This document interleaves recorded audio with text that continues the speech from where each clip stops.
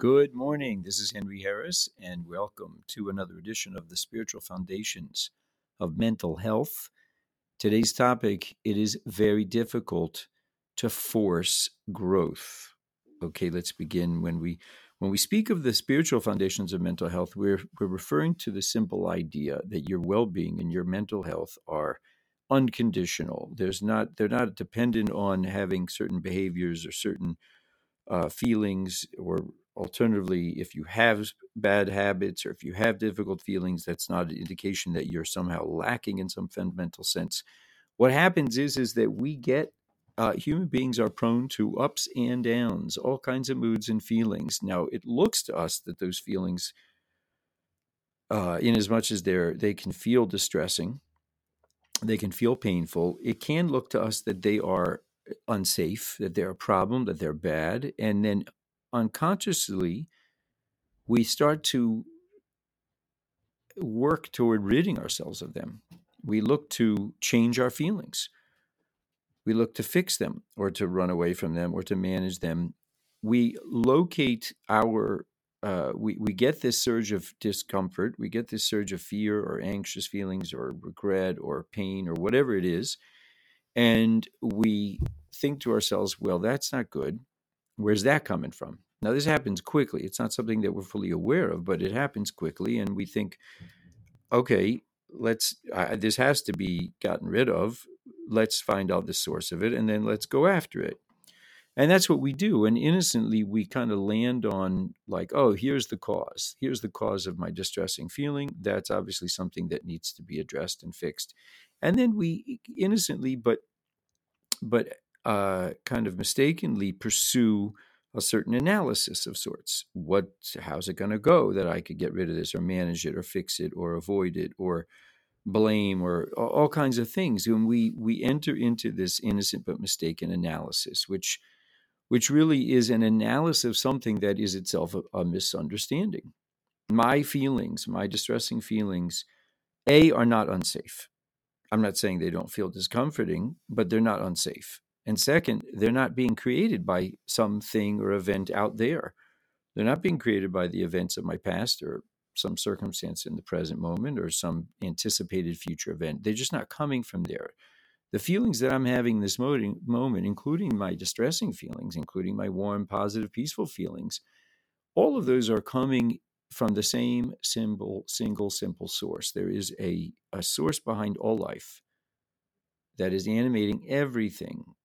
And what's amazingly fascinating and exciting about being a human being is that I have the ability not only to be animated moment to moment by that energy source, as is everything of this world. The difference with me relative to everything else in this world is I get to have awareness of that. I have the possibility of noticing and being conscious of being on the receiving end, that everything is being animated, including my consciousness, including my moods, including the flow of the river of thinking and feeling that's flowing through me involuntarily. I get to have an awareness that I am on the receiving end of this flow. And rather than it telling me about the world out there, it's really telling me about the flow of it's telling me about kind of the now of my flow. And it at times feels warm and wonderful, and at times it feels frightening and insecure. But it's always the case that it's really speaking to an internal weather. And so I get to live my life with this awareness that I am I'm living my life, and there's a, a wondrous and beautiful and simple source that's animating everything, and I'm kind of watching it. I'm experiencing it, and I'm watching it at the same time, where I have the possibility of watching it.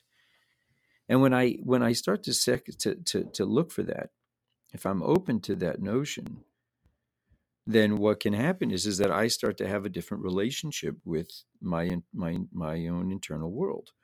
The frightening feelings or insecure feelings, the moods, the difficulties start to look more like internal weather. They look less personal, and they feel less kind of in my face. I still feel them, but I have some appreciation for there being a kind of a neutral aspect to them. And the good, warm feelings I'm aware of as gifts, as wondrous things that I didn't generate, that people and circumstances didn't generate. I'm the recipient of this wondrous gift. So there's this possibility of a measure of kind of gentle grace in my kind of hard feelings, and there's a possibility of a measure of gratitude.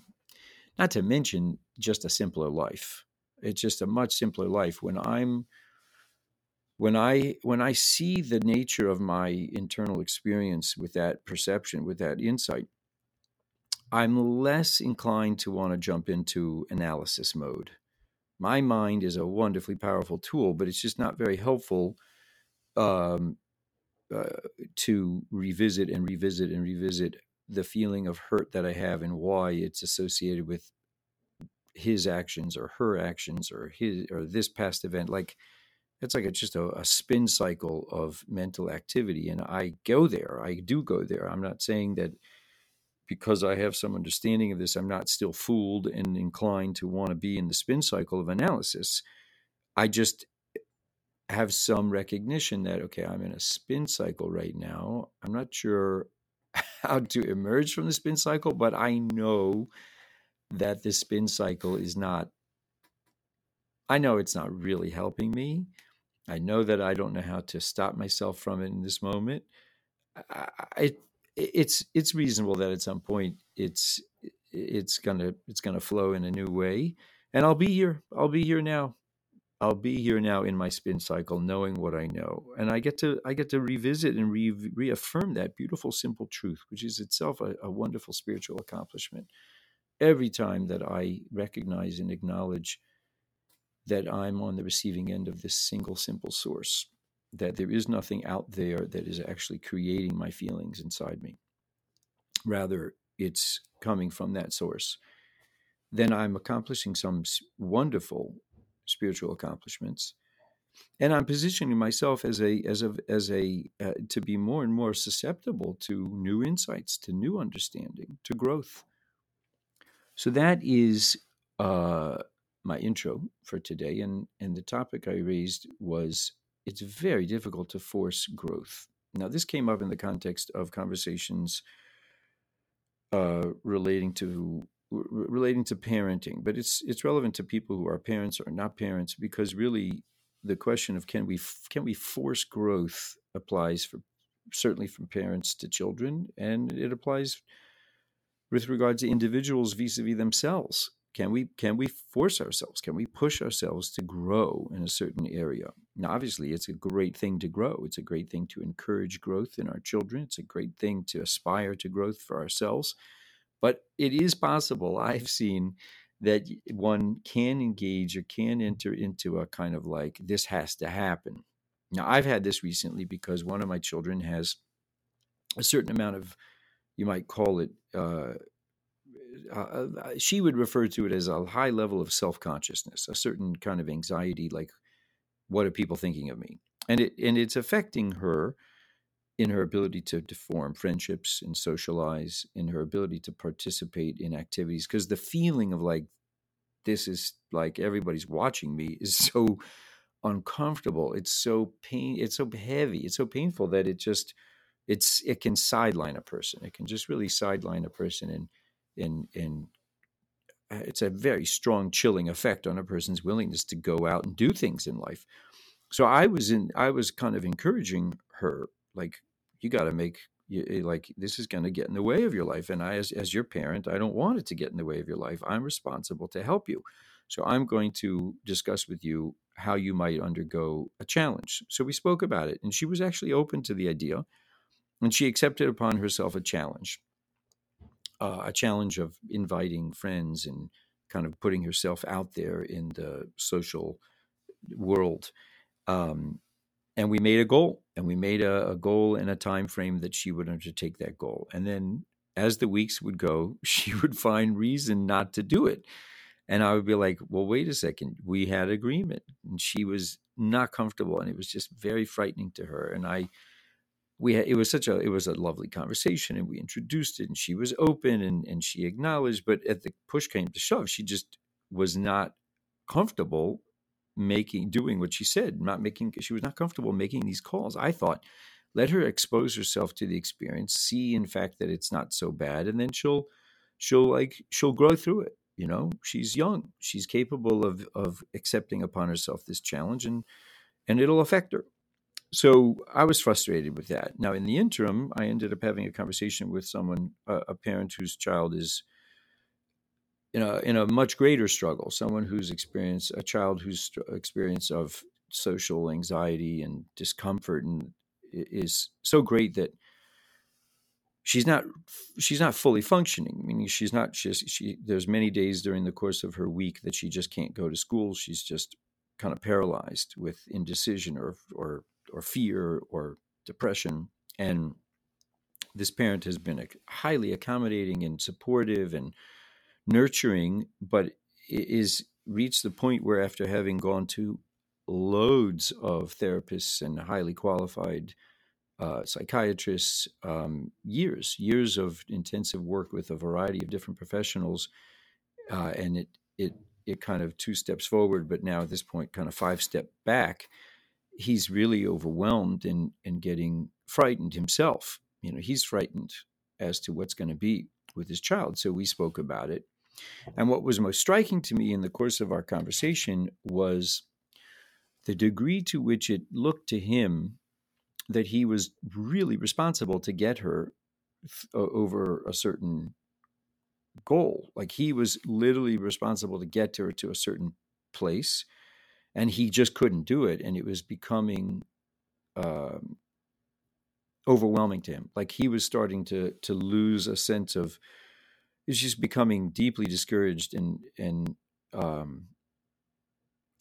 just like a real existential pain. Like, she needs to get here. I'm her father. I'm responsible to get her there, and I can't get her there no matter what I've done. And it's taking a toll on me. So it was striking to me how much he really felt that he was responsible to get her there, and that he could and should be.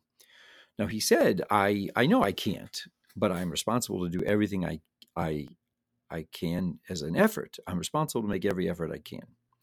But it was kind of clear to me that it wasn't only the case that he felt he was responsible to make whatever effort he could. It was really the case that he felt, no, I got to get her there. And I know that her life is not going to go well if she doesn't get there.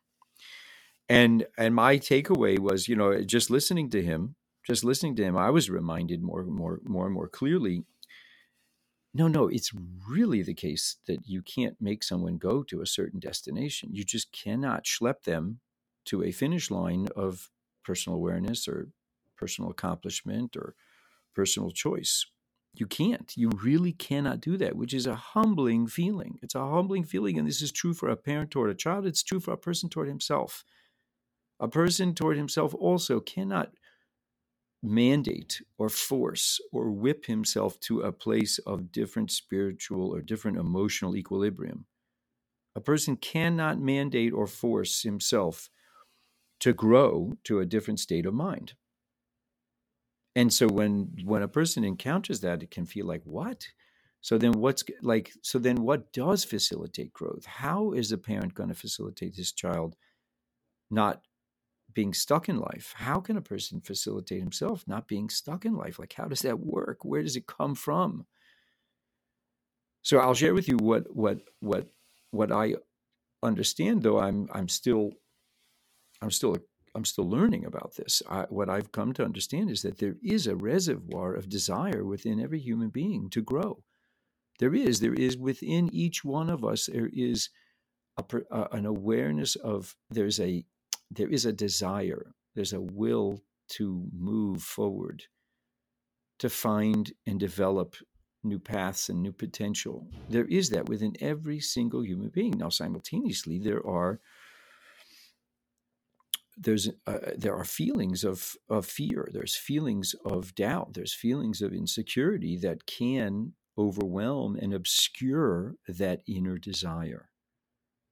There's both. There's an internal desire to move forward in life, to face difficulties, to even to the point of encountering risk. The desire is very strong, and it is that desire that allows us to to take new choices, to take risks, to face uncertainties. That desire can become is very powerful, but to the degree that it's there's a lot of noise of fearful feelings and discouraged feelings. That noise can drown out and make very small and very soft that powerful desire. The desire becomes clouded and obscured, and then it becomes kind of not very animating. And what I'm seeing in this parent is the discouragement, and unfortunately there's a cycle now where the child, what's going on is the child encounters her own fears and her insecure feelings and is frightened by them. She doesn't understand the truth behind her psychological experience. When she gets a flood of dark feelings, it feels defining to her. It feels absolutely it feels scary and destabilizing. I am a person who lives in fear and I have no control over it, and it debilitates me. And what can I do? It's like a monster that I have to bow down to. Now, in the presence of her parent, the parent is also in this case frightened. He looks at her and he says, "Whoa, this is frightening. We need to fix this. We need to take you to this psychiatrist, this doctor, because this has to disappear because it's not good." Now, he's not, God forbid, intentionally communicating this. He wants to help her. But underlying his outlook is there is something wrong here. You are not functioning correctly. There's something amiss about your psychological experience. We need to fix it. Now, in her disequilibrium, she's looking for an anchor, but she looks into his heart and eyes and she sees, oh my gosh, he's frightened as well. I am really messed up. Now, all of this is unconsciousness. This is not necessarily a conscious and willful process, but it's happening. Now, what's possible is for him to realize,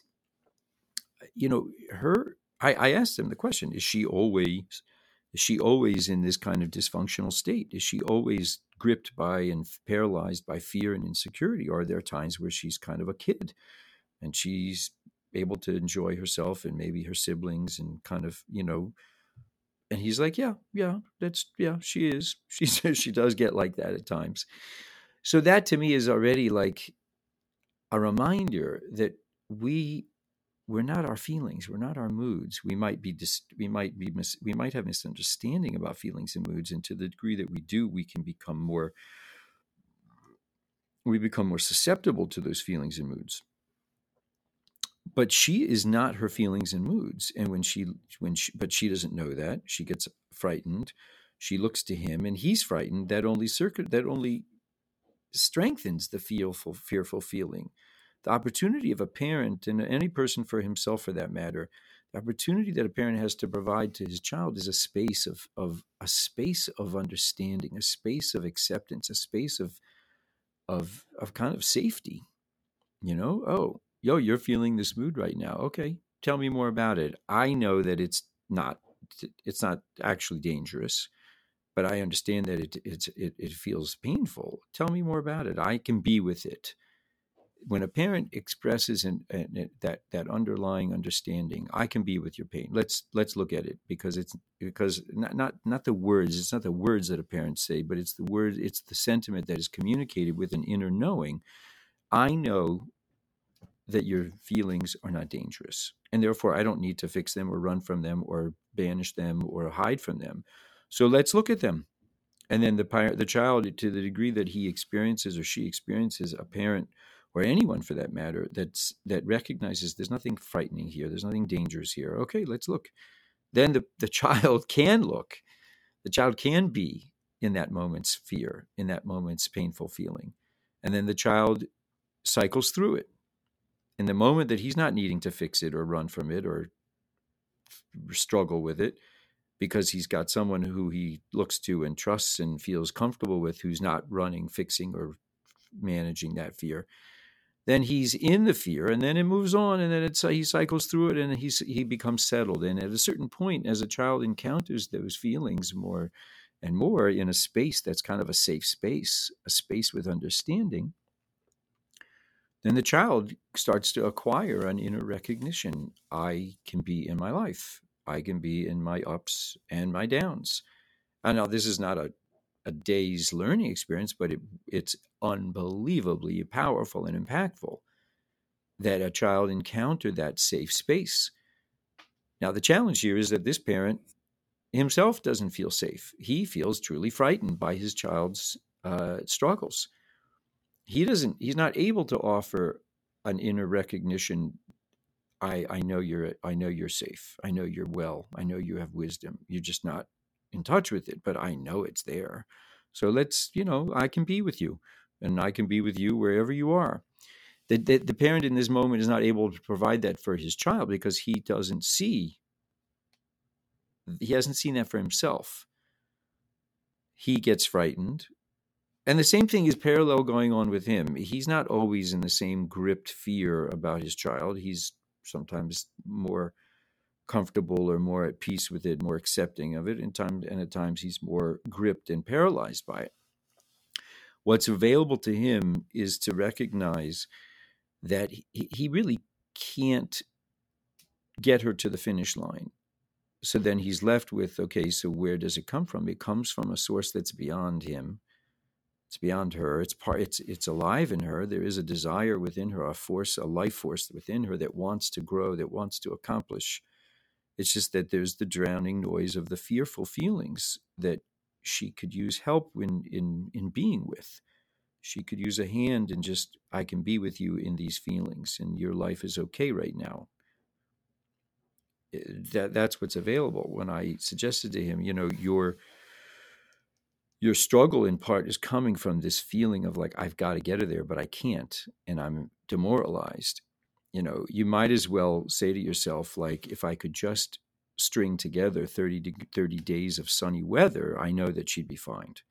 I know that she'd get out of this, no problem. I just need to string together 30 days of sunny weather. And what can I do? I've gotten as far as 17, but I just can't get past 17. And I've tried so many times, and for whatever reason, he found that to be very funny. And we'll see what comes of it. But yeah, it's demoralizing to feel that you got to string together 30 days of sunny weather and you can't get there because you can't. And the degree to which we find the truth about these darker feelings, these lighter feelings, this nonstop desire that's within us, there's a continuous desire, there's a continuous sourcing of feelings of all kinds. We're not authoring those things. They're there. And as we learn, as we are open to the truth of those feelings and that desire, then we can be in our lives and we can then grow. We can find a new relationship with the feelings, the fearful feelings, and then by virtue of not needing to fix or analyze or manage them, we get to let them be. And as we let them be and we acknowledge the truth and the safety of those feelings, then they move. They'll come back and then they'll move and then they'll come back and then they'll move, and we navigate our lives. And as I was listening to this whole thing, it occurred to me, oh my, I'm kind of mandating growth to my child. And I realized, she of course wants to make friends and do new things, and she of course wants that. She's endowed with a desire for all of that, and she's got fearful feelings. And so I just had this insight, I'm going to sit with her and I'm going to say, this whole thing, like, my sense is that it's just not comfortable for you, this project. Like you've had second thoughts about this goal. And she's like, yeah, definitely. I don't want to do this. I was like, okay. Are you okay with the degree of you've told me that you feel self-conscious at school. Are you okay with that level of self-consciousness? And she's like, well, I don't know what to do differently about it. So I was like, okay, at some point you might want to do something about it, but I'm fine with it.